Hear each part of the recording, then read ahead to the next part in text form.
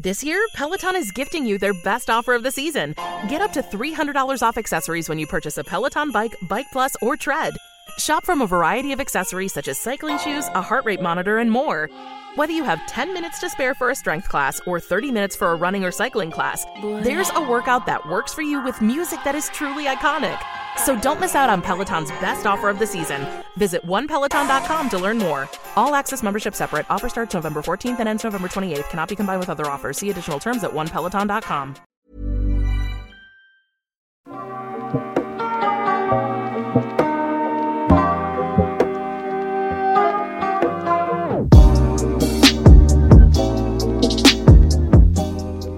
Hi, my name is Zach, and together with Wikipedia, I'll help you fall asleep. Get cozy and relax. I'll read out loud to you. Today, Monarchy of the United Kingdom. A kingdom emerging after Viking raids. The Monarchy of the United Kingdom, commonly referred to as the British Monarchy, is the constitutional form of government by which a hereditary sovereign reigns as the head of state of the United Kingdom, the Crown dependencies, and the British overseas territories. The current monarch is King Charles III, who ascended the throne on September 8, 2022, upon the death of his mother, Queen Elizabeth II. The monarch and their immediate family undertake various official, ceremonial, diplomatic, and representational duties.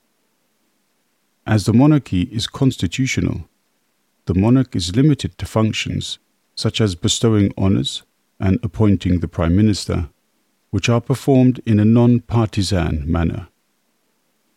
The monarch is also head of the British Armed Forces. Though the ultimate executive authority over the government is still formally by and through the royal prerogative, these powers may only be used according to laws enacted in Parliament and, in practice, within the constraints of convention and precedent. The government of the United Kingdom is known as His Majesty's Government. The British monarchy traces its origins from the petty kingdoms of Anglo-Saxon England and early medieval Scotland, which consolidated into the kingdoms of England and Scotland by the 10th century.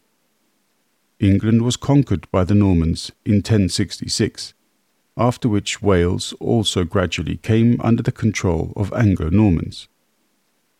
The process was completed in the 13th century, when the Principality of Wales became a client state of the English kingdom. Meanwhile, Magna Carta began the process of reducing the English monarch's political powers. From 1603, the English and Scottish kingdoms were ruled by a single sovereign. From 1649 to 1660, the tradition of monarchy was broken by the Republican Commonwealth of England, which followed the Wars of the Three Kingdoms. Following the installation of William and Mary as co-monarchs in the Glorious Revolution, the Bill of Rights of 1689 and its Scottish counterpart the Claim of Right Act 1689 further curtailed the power of the monarchy and excluded Roman Catholics from succession to the throne. In 1707, the kingdoms of England and Scotland were merged to create the Kingdom of Great Britain, and in 1801, the Kingdom of Ireland joined to create the United Kingdom of Great Britain and Ireland. The British monarch was the nominal head of the vast British Empire, which covered a quarter of the world's land area at its greatest extent in 1921.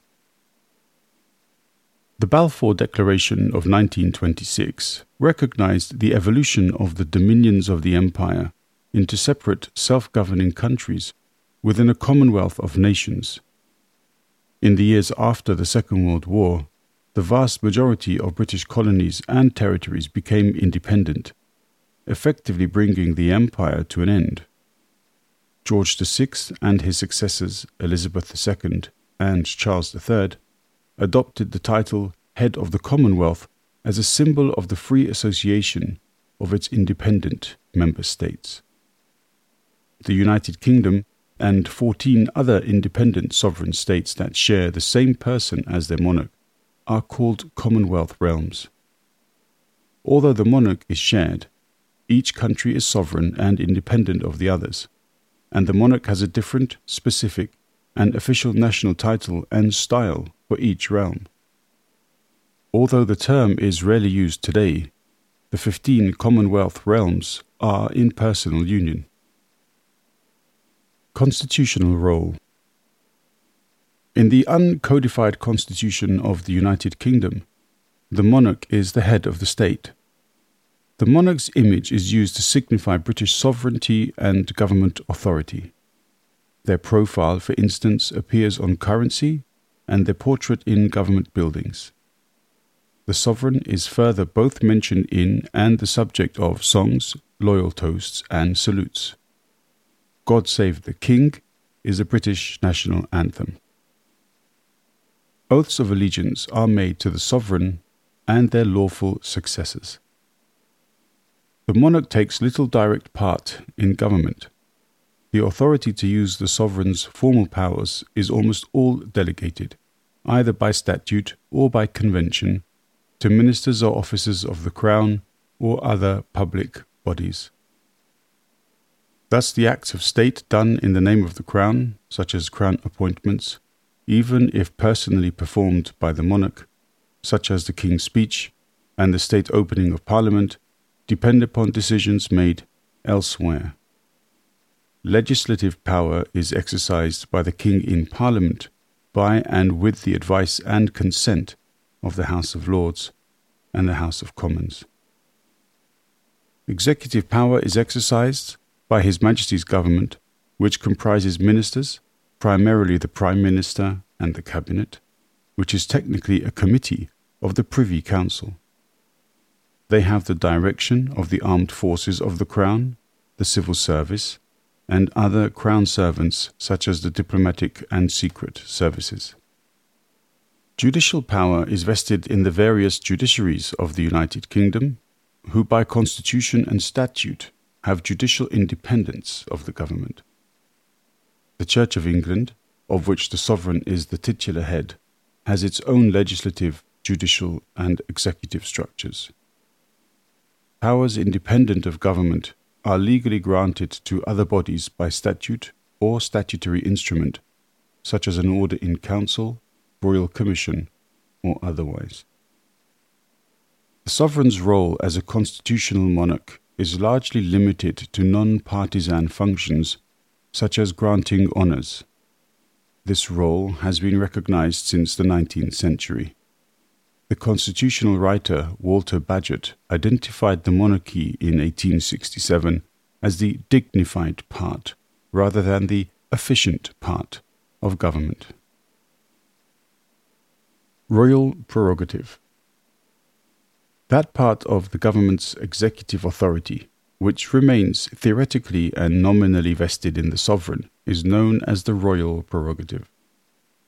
The monarch acts within the constraints of convention and precedent, exercising prerogative only on the advice of ministers responsible to Parliament, often through the Prime Minister or Privy Council.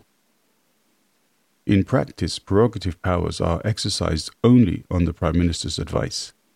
The Prime Minister, and not the sovereign, has control. The monarch holds a weekly audience with the Prime Minister. No records of these audiences are taken, and the proceedings remain fully confidential.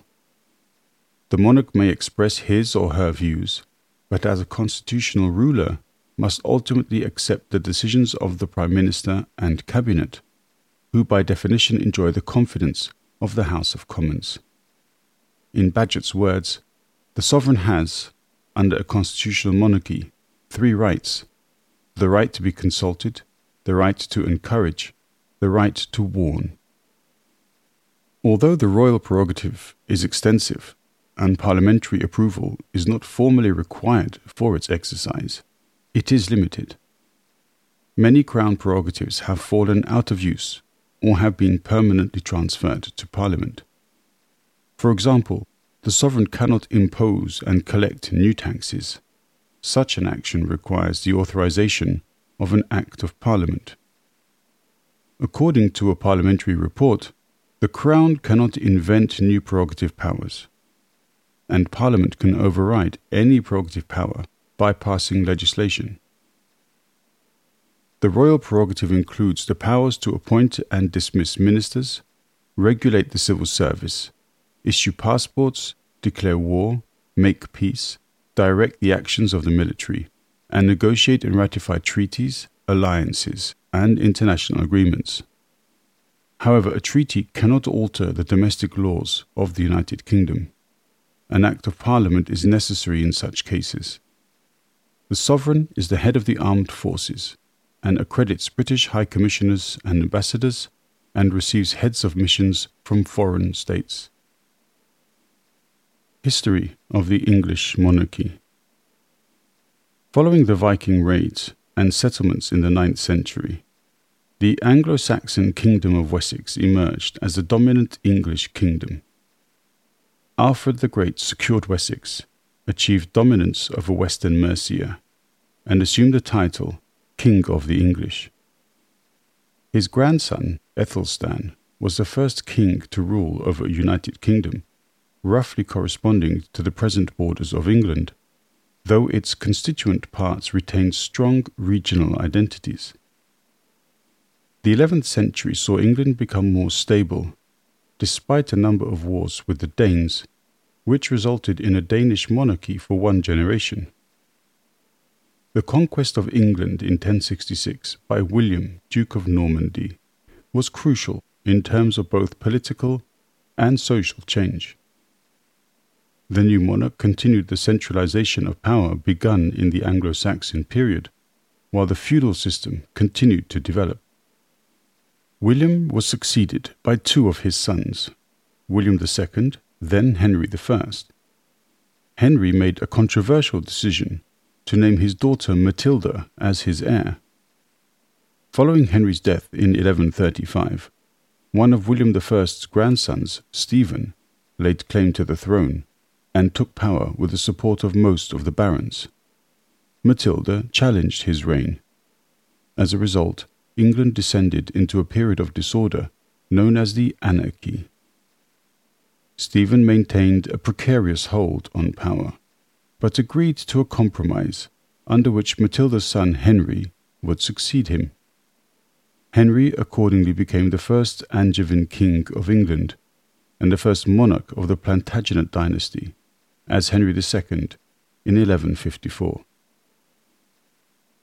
The reigns of most of the Angevin monarchs were marred by civil strife and conflicts between the monarch and the nobility. Henry II faced rebellions from his own sons, including the future monarchs Richard I and John, but nevertheless managed to expand his kingdom, forming what is retrospectively known as the Angevin Empire. Upon Henry's death, his eldest surviving legitimate son Richard succeeded to the throne. Richard was absent from England for most of his reign, for he left to fight in the Crusades. He was killed whilst besieging a castle. John succeeded him. John's reign was marked by conflict with the barons, particularly over the limits of royal power. In 1215, the barons coerced the king into issuing Magna Carta to guarantee the rights and liberties of the nobility. Soon afterward, further disagreements plunged England into a civil war known as the First Barons' War.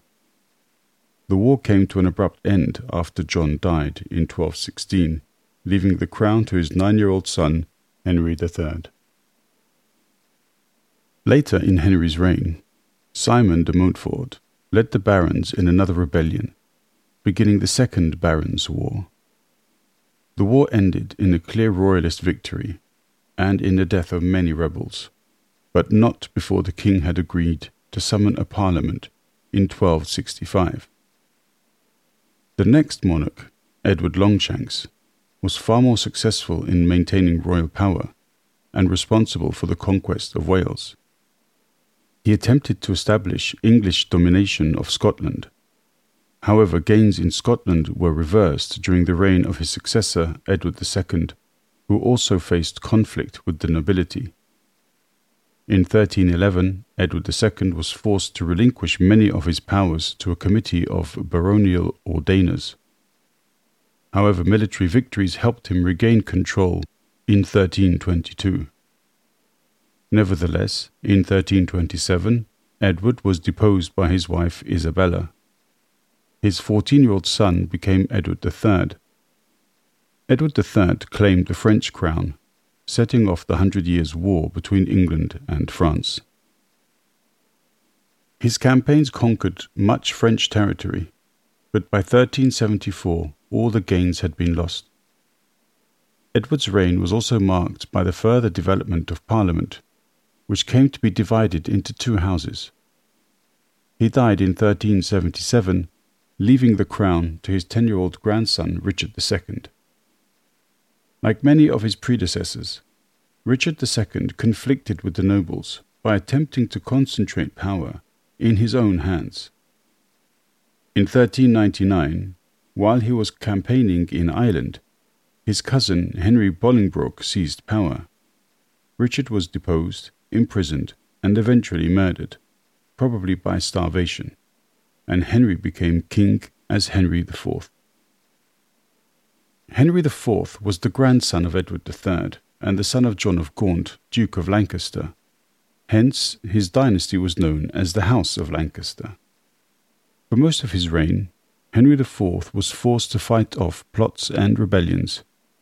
His success was partly due to the military skill of his son, the future Henry V.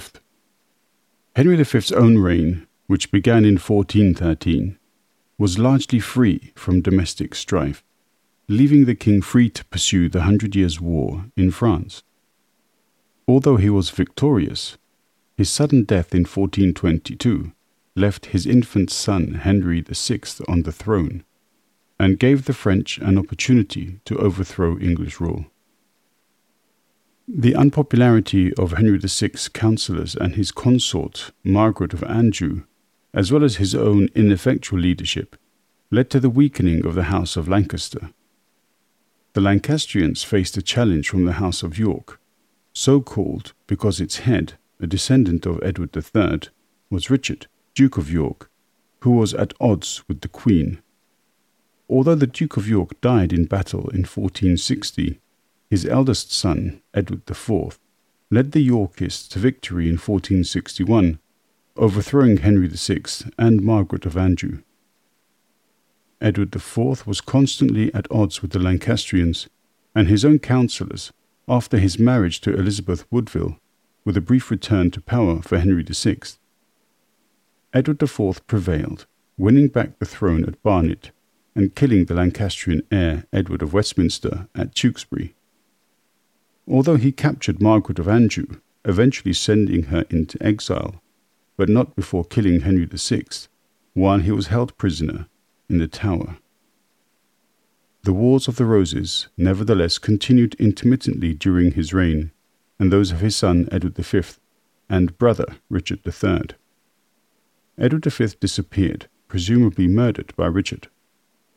Ultimately, the conflict culminated in success for the Lancastrian branch led by Henry Tudor, 1485, when Richard III was killed in the Battle of Bosworth Field. King Henry VII then neutralized the remaining Yorkist forces, partly by marrying Elizabeth of York, a Yorkist heir. Through skill and ability, Henry re-established absolute supremacy in the realm, and the conflicts with the nobility that had plagued previous monarchs came to an end. The reign of the second Tudor king, Henry VIII, was one of great political change.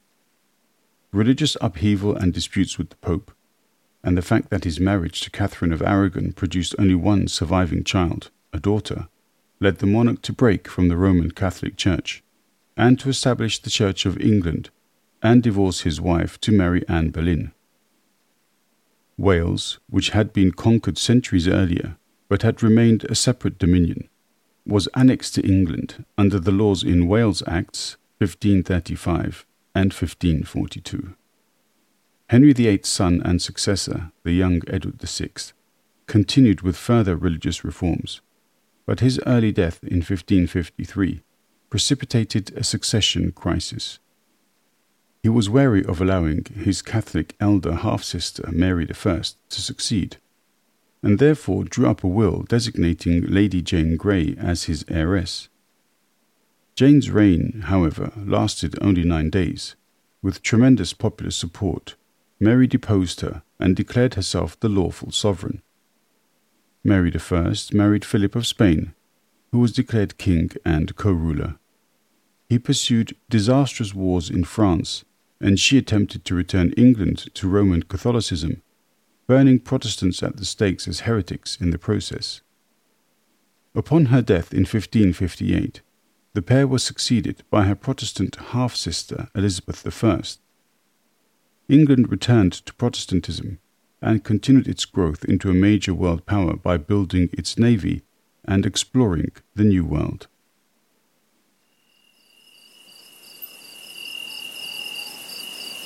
Hey, still awake? If you like this podcast, please hit subscribe and leave a rating in your podcast app. The podcast is available under Creative Commons Attribution. This podcast is produced and edited by Shonline Media. Read by me, Zach.